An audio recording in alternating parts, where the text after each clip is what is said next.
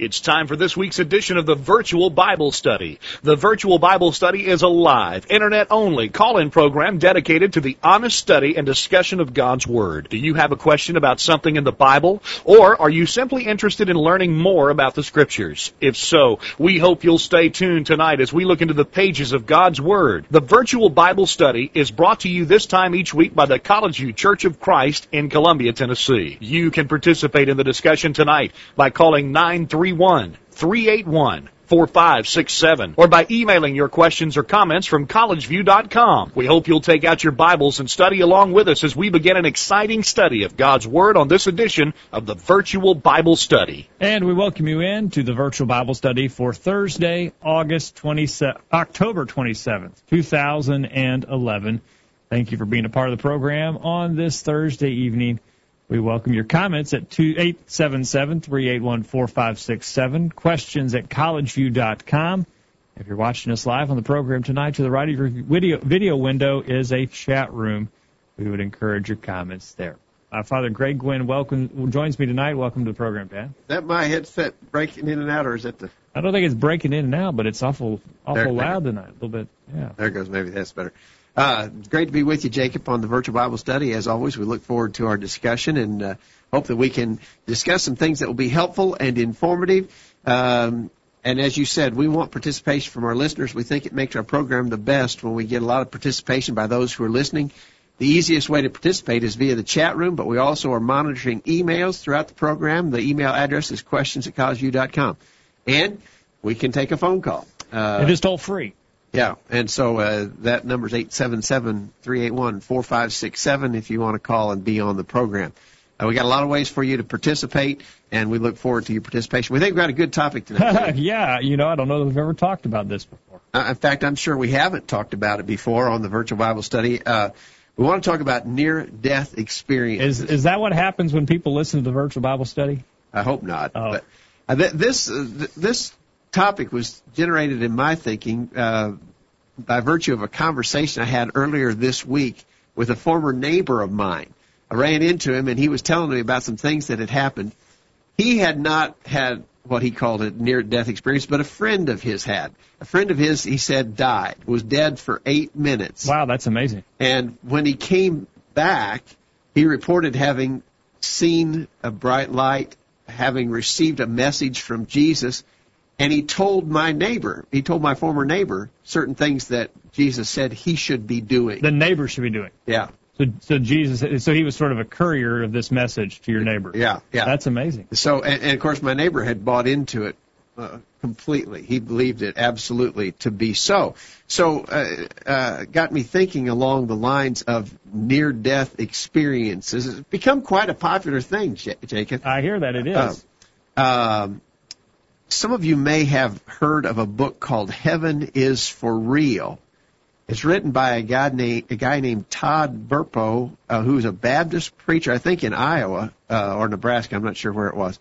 But anyway, his 4-year-old son, Colton, had a burst appendix and apparently was very near death. Well, when he came back from that, when he recovered, he began to tell his parents things that he had seen while he was in this near-death state. He claimed to have gone to heaven, sat on Jesus' lap. Yeah. He saw a sibling who had died. His mother had miscarried. He didn't even know about this, supposedly. But It's time for this week's... His mother had miscarried, and he spoke to that infant that he had never known. Wow. He saw and spoke to his great-grandfather. Everybody had wings. His great-grandfather had great big wings. Wow. His wings were smaller because he was a little guy, he said. But you had to have bigger wings if you're bigger. Yeah, this was, in fact, going back earlier this year, I watched a video clip on the internet. These people were interviewed on the Today Show by Matt Lauer, and it's a bestseller. 1.5 million copies of Heaven is for Real are out there that people are reading. And I've even heard, Jacob, of some members of the Church of Christ who have apparently bought into this and are really taken by this book, Heaven is for Real. Okay. So it's a topic worthy of discussion, I hope. All right. That is interesting. We want to ask some questions tonight, and you posed those questions earlier. this afternoon. Yeah, to our update list earlier today, and we always remind you, if you're not getting the updates, you can by sending us a message to questions@collegeview.com and just tell us in the subject line, add me to the list. We'll do that. We send out our update on Thursdays, usually about midday. We let you know what our topic's going to be and ask you some questions to start thinking about. We also encourage you, if you want to start sending us responses even before the program begins, and we'll include them in the discussion as we go along.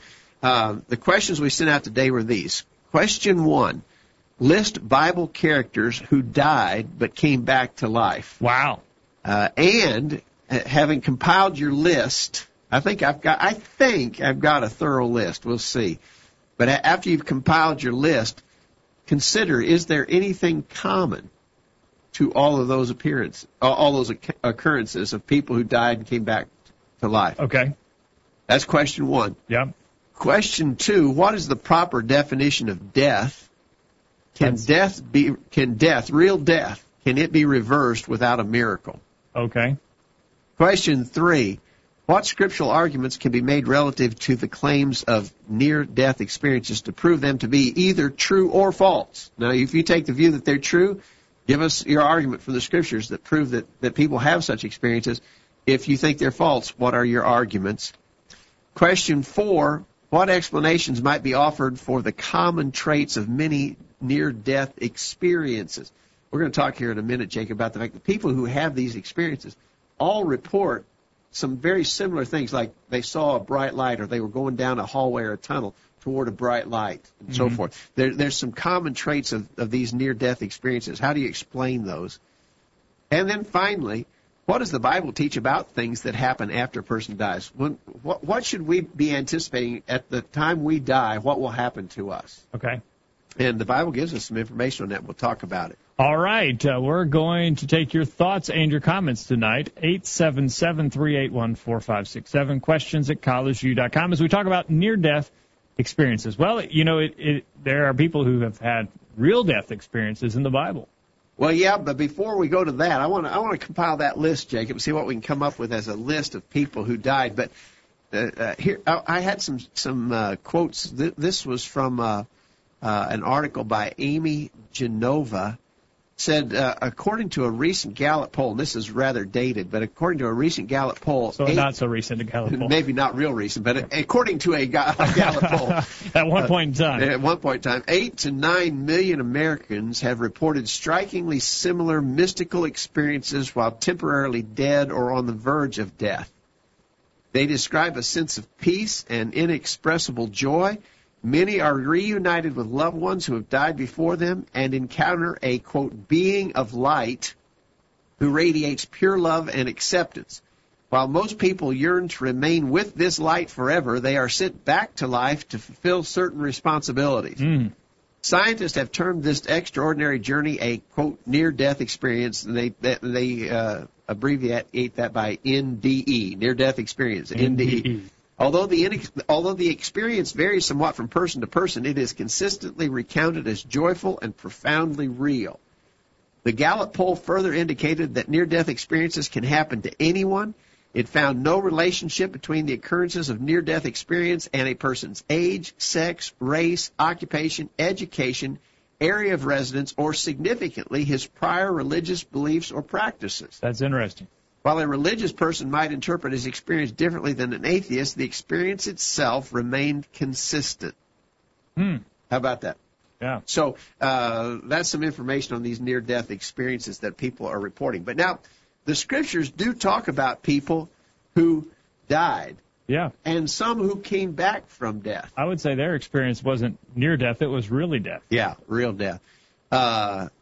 And it was all the way death. I don't see anybody. I asked you to compile a list, and nobody sent me their list of people that they believe had died.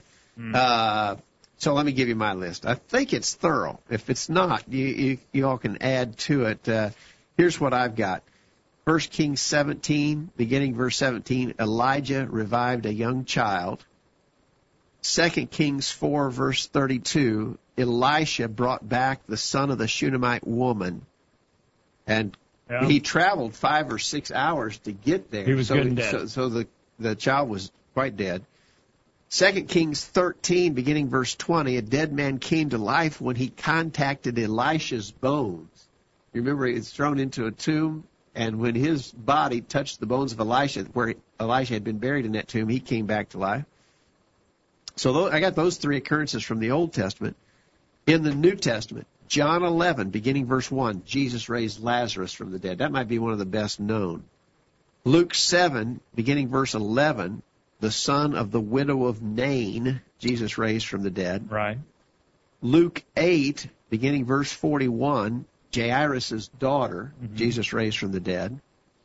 Acts 9, beginning verse 36, Peter raised Tabitha, or Dorcas. Another name for her was Dorcas. Yes. Acts 20, beginning verse 9, Paul revived Eutychus, who fell out of the window while Paul was preaching, Yes, if he you did. remember. Mm-hmm. Then, in an occurrence that I have no explanation for, I've always wondered, Matthew 27, beginning verse 52, some who came out from the graves at the time of Jesus' death. You remember that? I mean, it's a very sort of Passing reference. Passing reference with no explanation, and a lot of people ask questions about that and what became of those people who came forth from the graves. The Bible just doesn't tell us. Can you think of any others, Jacob? Did you mention Lazarus? Yeah. You did mention Lazarus. Well, I don't think of any others. I think of a primary one. Jesus. Well, I'm sorry. Christ. That was a trick question. Yeah. Jesus was raised from the dead. Now, I think that's a complete list. 1, 2, 3, 4, 5, 6, 7, 8, 9, 10. I got 10 on my list. If anybody in the chat room or by email, if you can think of any other, man, the chat room is having quiet. a near-death experience right now. right It's dead quiet in the chat room right now. If you can think of any others, by all means, let us know. I find those 10. Now, what I asked by way of question was, what do we see, if anything, that is common in all of those occurrences?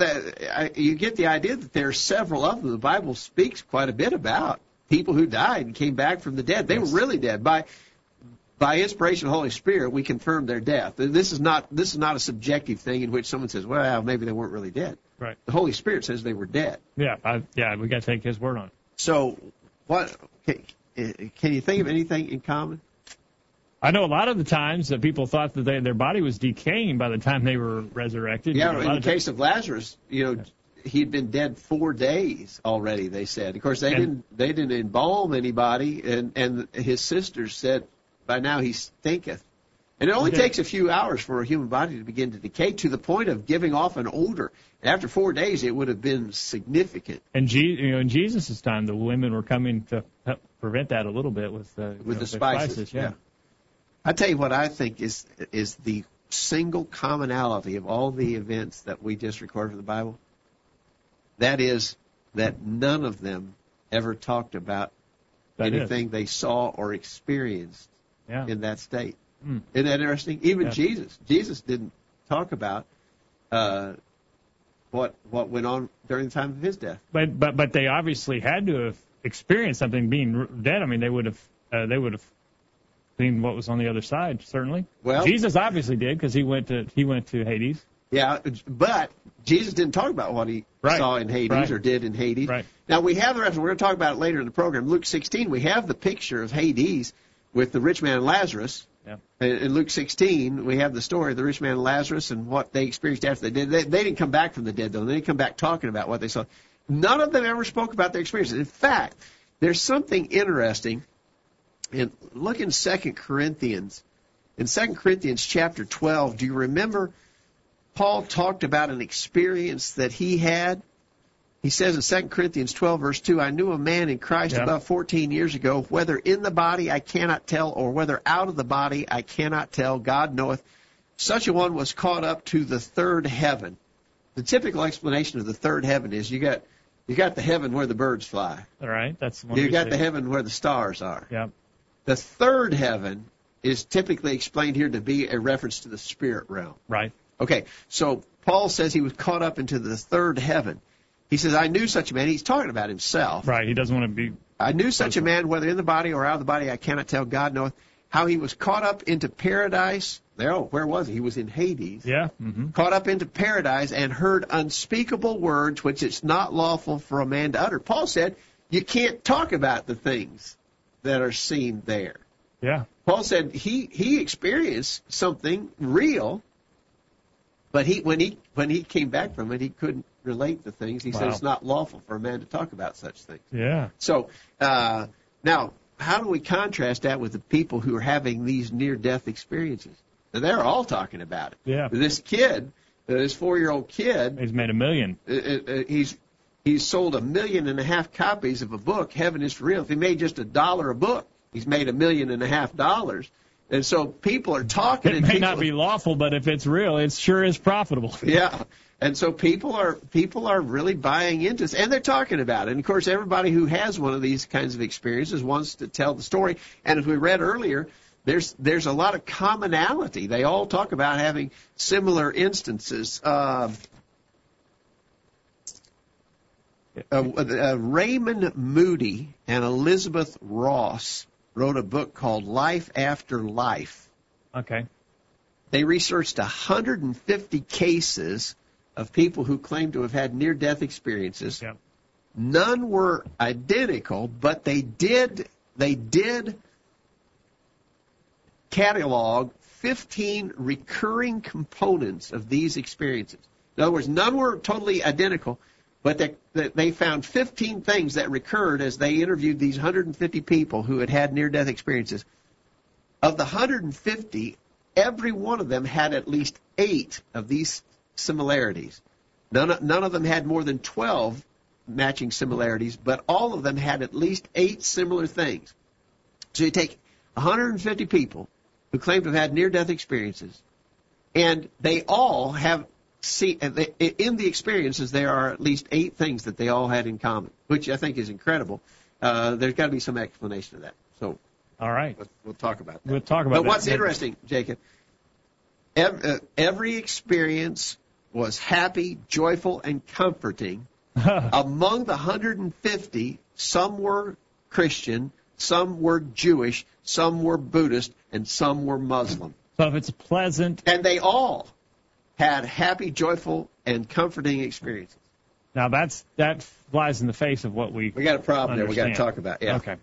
Let's take a break, and we'll get into that on the other side of the break. We look forward to your comments, 877-381-4567, questions at collegeview.com, or in the chat room if you're listening to us live on the program tonight. Don't go anywhere. The virtual Bible study will continue right after this. Are you listening? There's going to be a test on this stuff. Stay tuned. The virtual Bible study will be right back after this. Hello, everyone. I'm Monty, a member of the College View Church of Christ. So you've been hearing all about the College View Church of Christ on the virtual Bible study and are interested in finding out more about the church. But you live hundreds of miles away from Columbia, Tennessee, and can't come and visit with the congregation to find out more. There's no reason to fear. After all, we live in the 21st century. Here's what you can do to find out more about the College View Church of Christ. First, why don't you check out our website while you're listening to the virtual Bible study? You'll find important information about the church there, including bulletin articles there on various subjects, and can even listen to sermons that have been presented at the College View Church in the past. Secondly, if you have questions about the church or about any Bible teaching, why don't you send an email to us and let us know how we can help? Send your questions to questions@collegeview.com. That address, once again, is questions@collegeview.com. We can even have a personal Bible study with you over email if you desire.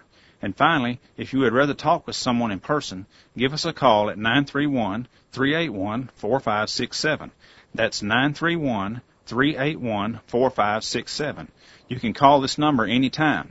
If you don't get an answer, leave a message and we'll call you back as soon as we can. We're glad you're listening to the virtual Bible study and hope to hear from you soon. Here are some quotes worth pondering. Martin Luther said, "If I profess with the loudest voice and clearest exposition every portion of the truth of God, except precisely that little point which the world and the devil are at that moment attacking, I am not confessing Christ, however boldly I may be professing Christ. Where the battle rages, there the loyalty of the soldier is proved." Death, it's the end of excuses and the beginning of eternity. Will Rogers said, "Even if you're on the right track, you'll get run over if you just sit there." Man, wish I'd said that. We're waiting to hear from you. Call in right now and join in on the virtual Bible study. Now, back to the program. And the phone line is open as we talk about near-death experiences on the virtual Bible study tonight. Lots of similarities, as you mentioned before the break, people who have different religious backgrounds.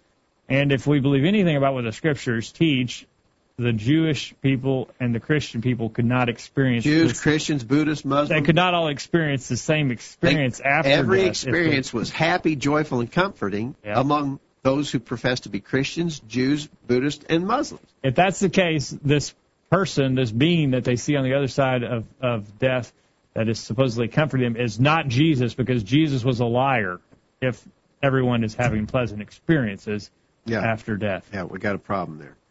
All right, we're going to talk about some of those arguments to be made for or against near-death experiences. Before we do that, Jacob, let's talk about something that's got to come into this mix, and that is the proper definition of death. And that's the second question we asked to our update list. That's a hard one.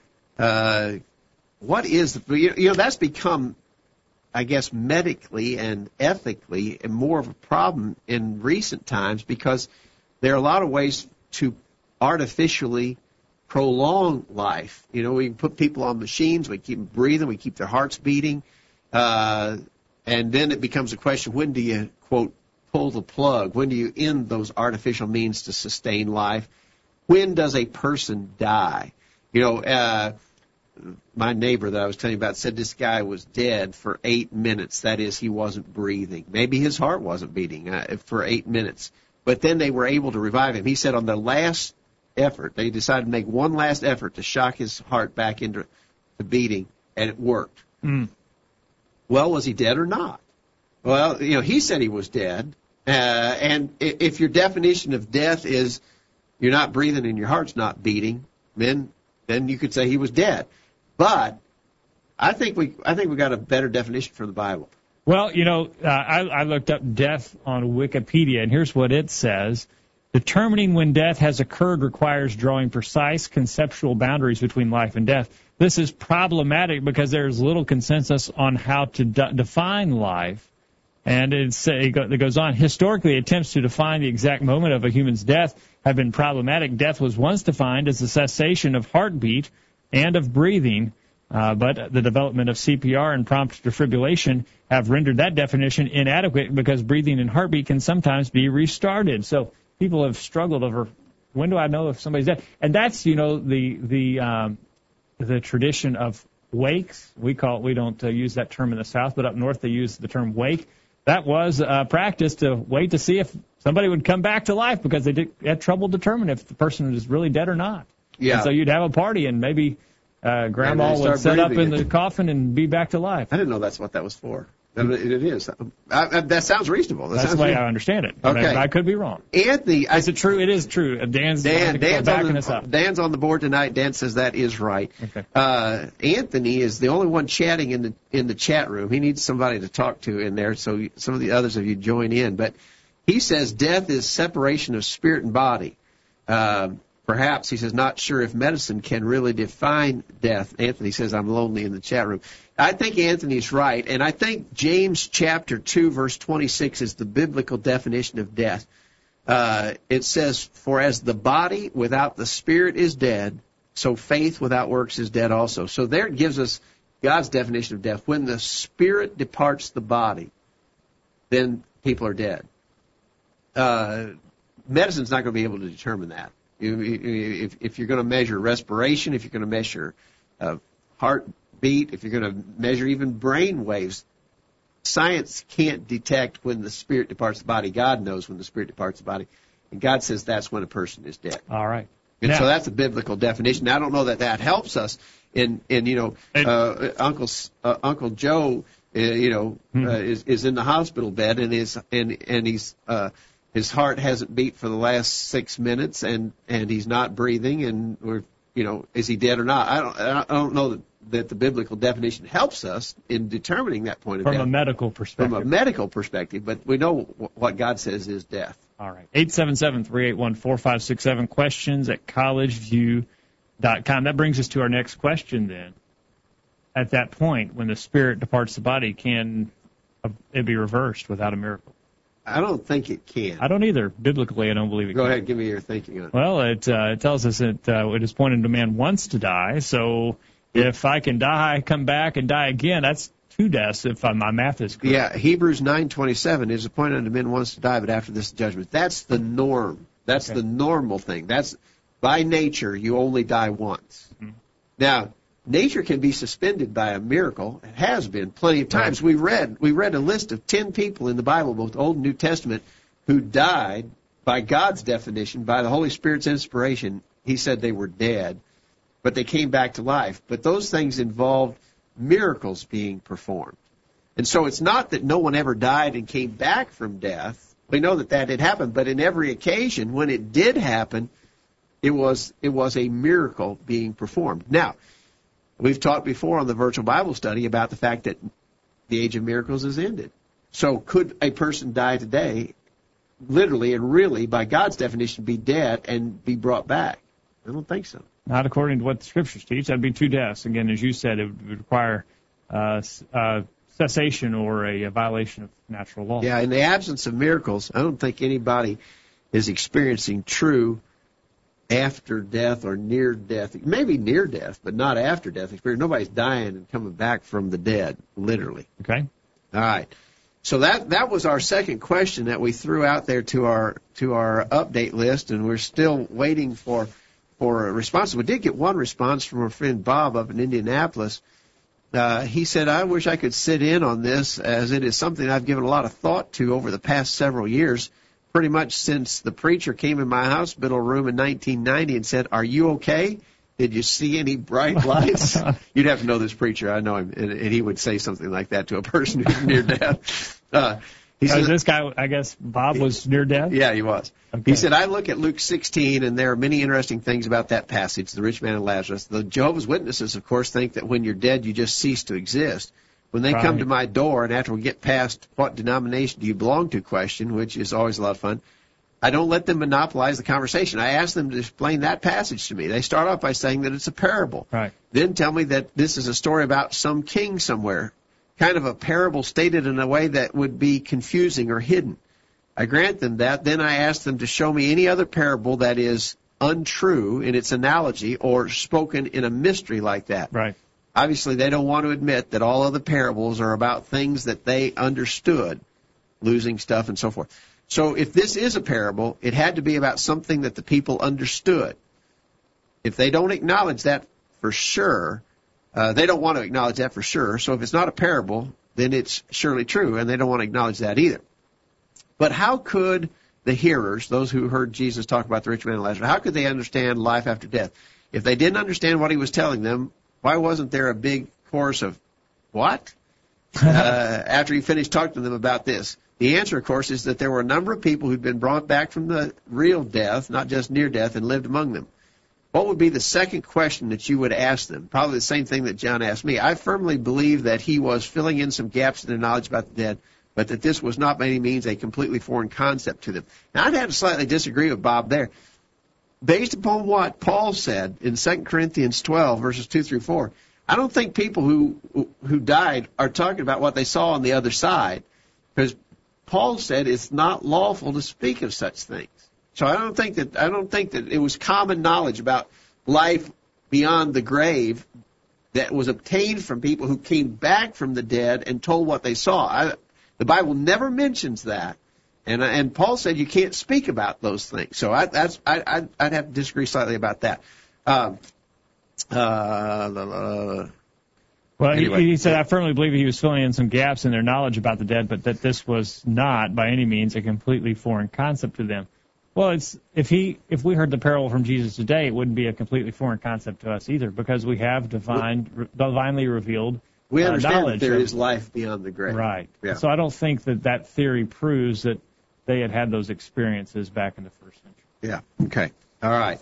Looks like we're up against our break, Jacob. All right, let's go to a break, get this week's bullet point. When we get back, we're waiting for your response. We're going to talk about scriptural arguments relative to the claims of near-death experiences to prove them to be either true or false. All right.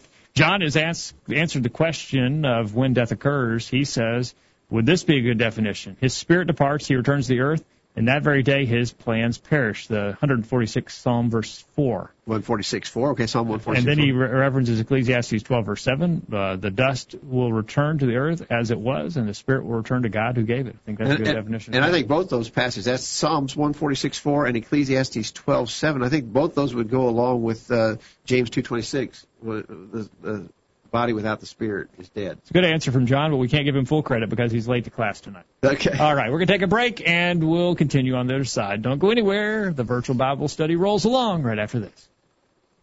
Did you hear what they just said? Call in during this break and let everyone know what you think. The virtual Bible study continues after this announcement. This is Greg Gwynn with this week's bullet point. We readily acknowledge the importance of positive preaching.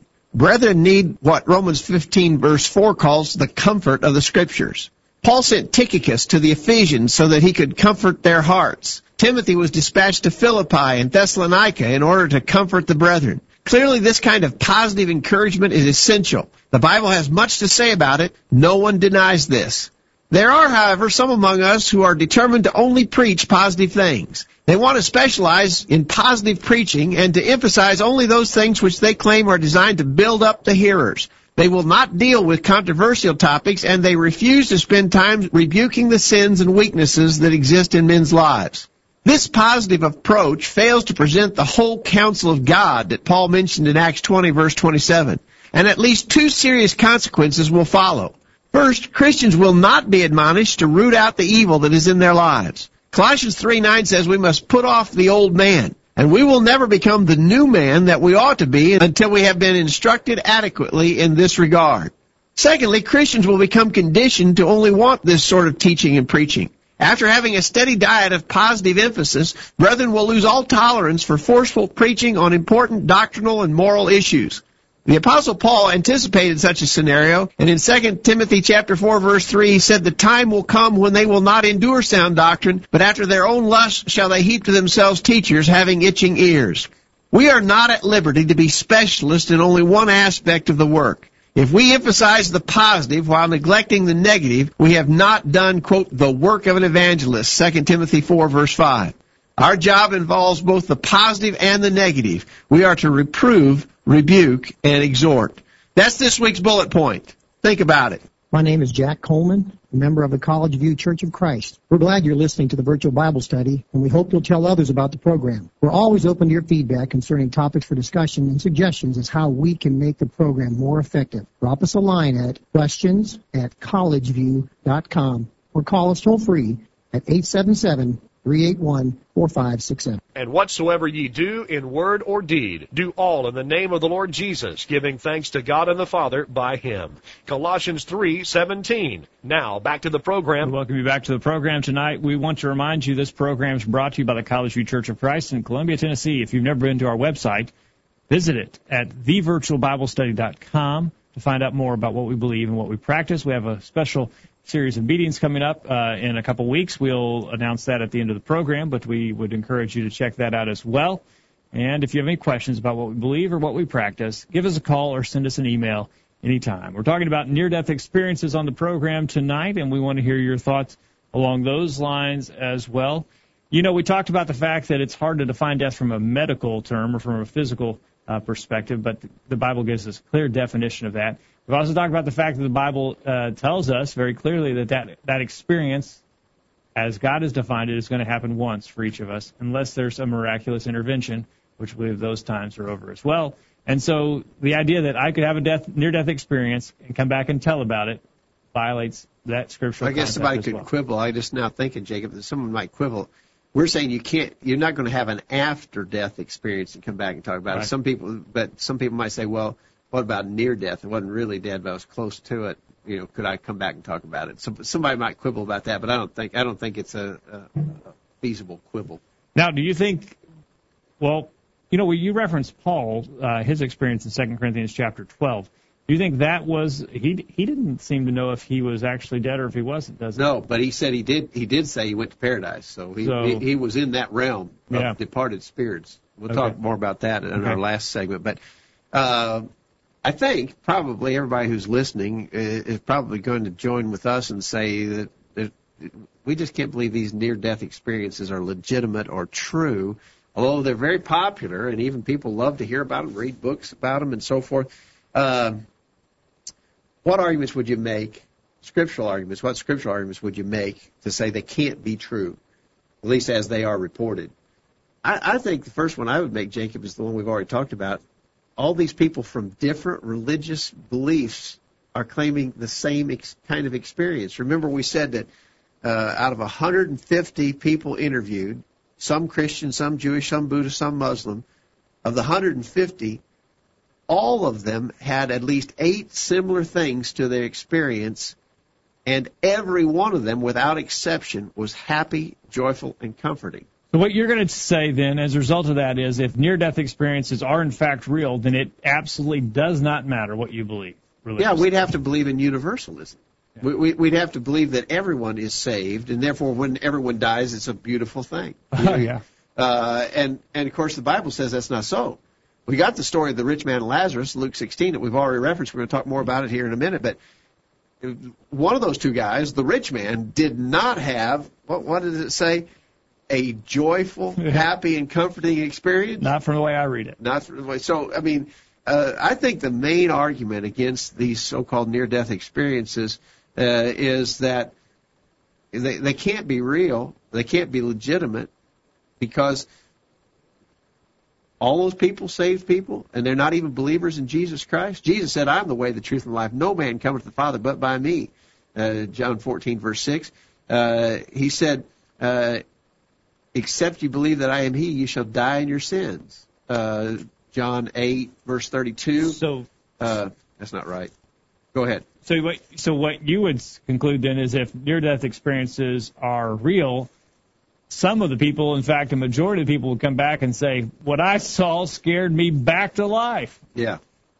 Well, but they're saying it wasn't scary. It was beautiful. Right. So I would make that argument. What other arguments would you tend to make against these near-death experiences? Let us know your thoughts in the chat room tonight, or better yet, give us a call. We look forward to hearing from you. The only reliable information, Jacob, that we can have on this subject has got to come from God's Word directly. I mean, we can't take the testimony of uninspired people and pit it against the Word of God. I mean, whatever we're going to know and know for sure has to come from God's Word. That's true. Proverbs 3, verse 5, trust in the Lord with all thine heart and lean not to thine own understanding. These people are leaning on their own understanding. They're not basing their conclusions on the Word of God. Now, can we make any kind of conclusion about the revelation from God having ceased? That he's ceased his revelation to mankind, and that this would in fact result. I mean, if I go like your neighbor friend who had a message from Jesus, from the guy who was dead for 8 minutes. Would that violate that principle? I think so. I mean, we believe God's revelation to mankind is complete and finished, that he's not making new revelations to anybody. But these claims are contradictory to that understanding. They're saying God is giving some messages in these means and methods. He's giving some revelation to certain select individuals. That also makes God, by the way, a respecter of persons. Why would he give this information to some and not others? Right, and you know, is he going to give me a second chance where I'm on the verge of death and I have this experience where I'm walking down this hallway and I get this message from him that I need to change the way that I live, and now I go back and I have this second chance? Again, it doesn't seem to jive with the understanding we have of God's revelation. Guest 160 in the chat room references Ecclesiastes 3, verse 21. Who knows the spirits of the sons of men, which goes upward, and the spirit of the animal, which goes down to the earth? What does it mean here, upper and down to the earth? When people die, their spirit goes upward. When animals die, their spirit goes downward. It also seems to be saying that just like people have spirits, animals have spirits. No, I think it's actually teaching the opposite, although the Ecclesiastes is a very unusual book. Solomon flip-flops between speaking simply from a human perspective, right, and then he speaks from a spiritual perspective. But I think here in chapter 3 seems to be where he's got those physical glasses. Yeah, but I think he is contrasting that. He's saying who knows. In other words, who's saying that? Who can say there's a difference between the soul of a man and the soul of an animal? Right. Well, we can say there's a difference because But God tells from a us. physical perspective, he's dead like Rover. Yeah, so in Ecclesiastes 3:21, I think Solomon is trying to pose a question as a man. Yeah. How could you say that the spirit of man is different than the spirit of an animal? A man couldn't do that, but by the revelation of God, we can say that we're made in the image of God and that we have an eternal spirit. And so Solomon's question there is not suggesting that the transportive direction of animals and men. It's not saying that animals have spirits. I don't believe they do. Only men are made in the image of God, in that sense, to have an immortal spirit. All right. Sharon just read that 82% of people who were revived did not have near-death experiences. She asked, why is that? That's interesting. 82%. I don't know, but that obviously there's a not everyone who goes through an episode where they stop breathing or their heart stops beating has these kind of experiences. She says 82% do not, so only about 20% do. All right. John in Edmond, Oklahoma, asked if a Christian concludes that near-death experiences are real, then he must be willing to conclude that his understanding of the Bible is wrong. I see many Christians embrace these experiences without recognizing the consequences of the supposed experiences.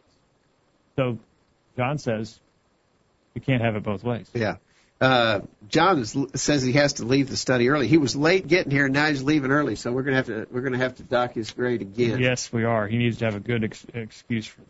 All right, just teasing, John. Glad you could be a part of the program tonight. Okay, we want to go. How much time we got here? We got time to just tease the next part of this before we go to our break. What explanations might be offered for the common traits of many near-death experiences? Yeah, and Anthony chimes in. Good timing on that, Anthony. He says, even if folks are having experiences, we have no way to prove that they are spiritual. They may be nothing more than dreams, and are dreams messages from the other side? Well, the Bible talks about inspired dreams. Yes, it does. But not just dreams per se are not inspired. Yeah. So it may be. I want to talk about that. What explanation can be offered for these common traits of the near-death experiences? I got a pretty good document that I found on the internet from neardeath.com, and it explains. Although the guy who is writing it wants to believe that these things are real, he gives some good information that are offered as theories as to what's actually happened to these people. We'll talk about it when we come back from our break. All right, let's take a break, and then we'll go to the top of the hour. We'll talk about that, and we'll also talk to you. Give us a call at 877-381-4567. Questions at collegeview.com. And then before we conclude the program tonight, we're going to get into question number 5, is what do we know about what happens? There's a lot of unknowns here, but we do know things. And we ought to talk about that. Yeah. That can help us as well. Good. All right, don't go anywhere. The Virtual Bible Study will continue right after this. Have you checked out all of the resources on collegeview.com lately? Check it out now while you listen to these important messages. The Virtual Bible Study will be right back after this. Hello, my name is Trent Haynes, and I'm a member of the College View Church of Christ. In a scanning of the book of Proverbs, it provides us several reasons to discipline our children. To show you don't hate them, he who spares the rod hates his son, but he who loves him is careful to discipline him. Chapter 13, verse 24. To give them hope, discipline your son, for in that there is hope. Do not be a willing party to his death. Chapter 19, verse 18.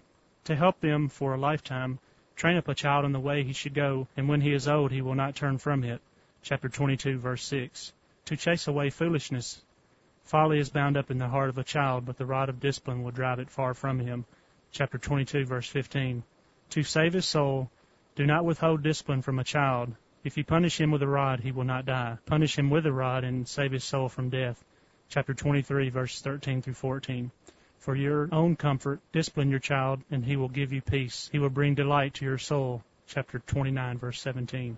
Parents need to read and understand these passages. So too should our children. Hello, this is Preston Jackson from Valdosta, Georgia, and you're listening to the Virtual Bible Study. Missed a recent Virtual Bible Study program? Listen to any of our past programs from the archive section of our website. Now, back to the Virtual Bible Study. Welcome back to the program tonight as we talk about near-death experiences. And David in Michigan has an interesting viewpoint tonight, one I had thought about. He says, I expect the bright light came from the knowledge of Stephen or John's revelation. So this idea that people see a bright light they may have been influenced. Yeah, but I wonder about some of those people, Hindus, Muslims. Well, that's true. Who aren't familiar with what the Bible says along those lines. So, yeah, but those who may know the story of Stephen and John, maybe they are impressionable. Yeah, that's okay. a good theory, David. Let me share this with you. This is an essay called Scientific Theories of the Near-Death Experience. Okay, so these are people who are going to try and explain it from a scientific approach. Yeah, this guy who wrote this believes in near-death experiences, but he documents some of the explanations that are given that sound very reasonable to me. One theory is the dying brain theory. The neurotransmitters in the brain are shutting down and creating the same lovely illusions for all who are near death. In other words, as your brain just begins to shut down operations, there are all kinds of things going on there, but the process is similar for everybody. And so the experience that registers is the same. Sounds reasonable to me. There's a little more information. There's a big, long essay here. Those who are dying secrete endorphins. Endorphins are hormones which act on the central nervous system to suppress pain and which are known to create the runner's high, for instance, which happens when long-distance runners go through a pain barrier and find themselves running with ease and without tiredness and with a feeling of elation. So he says, in addition to the neurotransmitters maybe beginning to shut down, also hormones being secreted in the dying body that cause a sense of euphoria. It is known that a powerful anesthetic called ketamine can produce many of the same features of a near-death experience, particularly the out-of-body element. And one theory is that a ketamine-like substance may be released by the body at the time of a near-death experience and may attach itself to certain neurotransmitter receptors and be responsible for producing the whole near-death experience by blocking those receptors. That's making me dizzy. You're talking all those big words. Here's another theory. I'm about to have a near-death experience. Here's another theory, the temporal lobe theory. Some features of near-death experience are known to occur in a type of epilepsy associated with damage to the temporal lobe of the brain.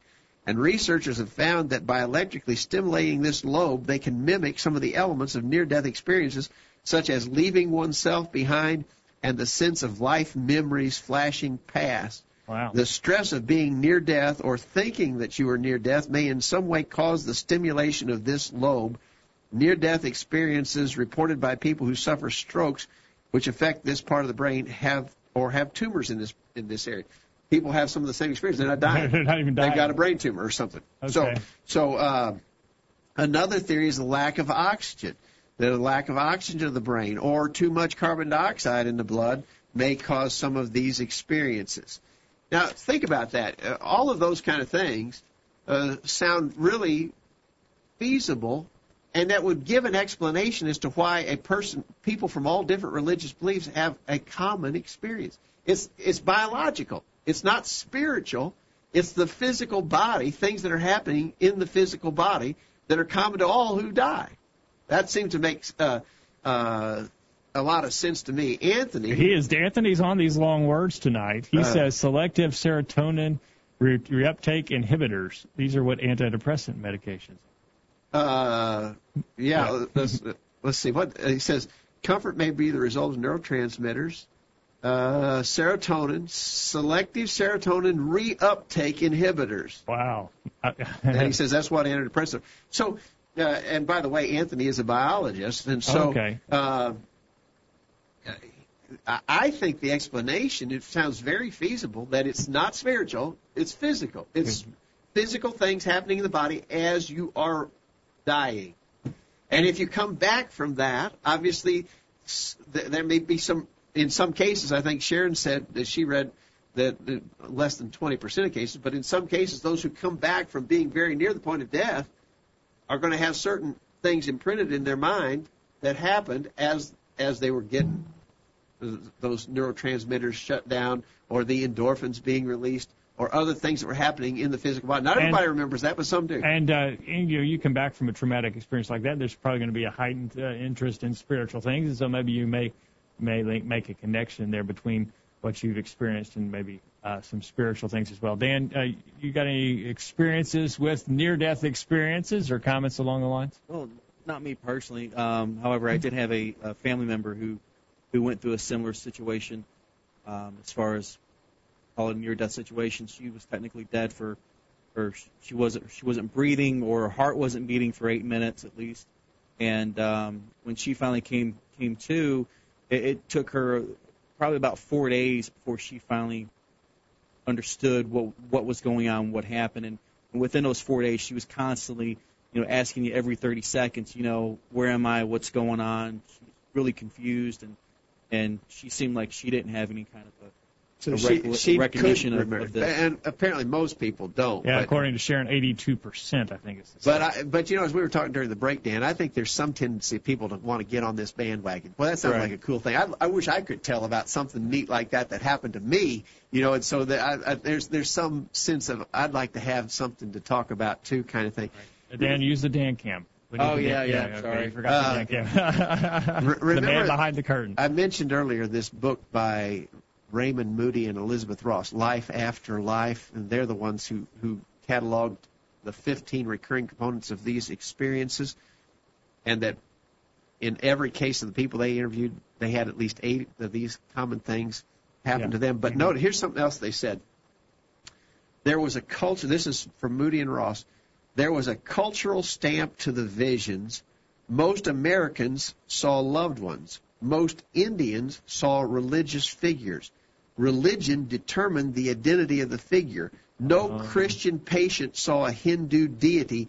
No Hindu saw Jesus. Oh, isn't that interesting? So that's something that was in the mind already that's coming to play influence as you're going through this process. Oh, that's interesting. Okay, so it does seem to have a physical component. Yeah, I think it is physically explained.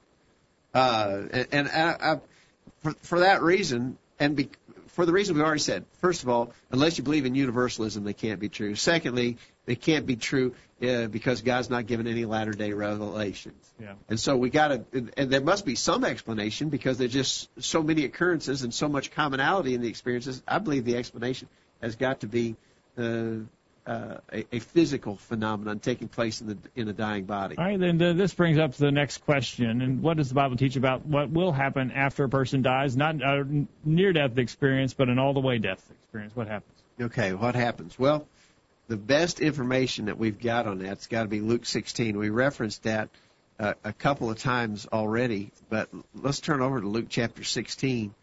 You remember the story of the rich man and Lazarus, Luke 16, beginning verse 19. Let's see if I got time to read. Yeah, let me read this real quick. There was a certain rich man which was clothed in purple and fine linen and fared sumptuously every day. And there was a certain beggar named Lazarus which was laid at his gate full of sores, and desiring to be fed with the crumbs which fell from the rich man's table. Moreover, the dogs came and licked his sores. And it came to pass that the beggar died and was carried by the angels into Abraham's bosom. The rich man also died and was buried.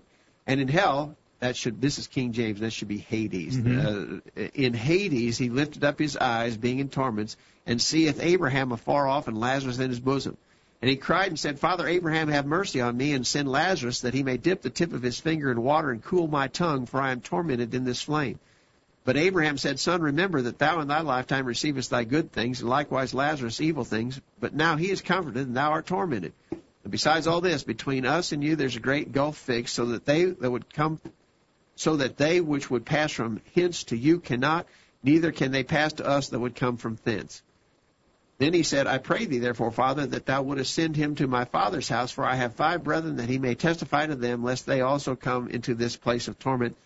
Abraham said to him, They have Moses and the prophets, let them hear them. And he said, Nay, Father Abraham, but if one went to them from the dead, they will repent. And he said to him, If they hear not Moses and the prophets, neither will they be persuaded, though one rose from the dead. Yeah. But that's the familiar story, the rich man and Lazarus. A couple of things, several things that we learned from that. And again, I would go to the email that Bob sent us. The Jehovah's Witnesses like to discount that as just a parable. It doesn't say it's a parable. There's several things unique about this that are different from any other parable that Jesus told, if this is in fact a parable. One of the things, for instance, is that we have a man's name. A man is named in this, Lazarus. That's not true in any other parable. But whether it's a parable or not, was Jesus telling the truth or was he lying? Yeah. I think it's a true story, but even if it's a parable, I believe he's telling us what happens when one dies. When we die, when the spirit departs the body, back to our biblical definition of death, that happens once. the body returns to the earth, to the elements from which it is composed. The spirit goes to Hades. Hades is the realm of departed spirits. Right. It's where they go to await the final resurrection. Jesus said, the hour is coming in that all which are in the grave shall come forth. This is John chapter 5, verse 28. The hour is coming in which all that are in the grave shall hear his voice and shall come forth, they that have done good unto the resurrection of life, and they that have done evil to the resurrection of damnation. So there's a future resurrection coming. Everybody that's died throughout all the course of history is going to be resurrected.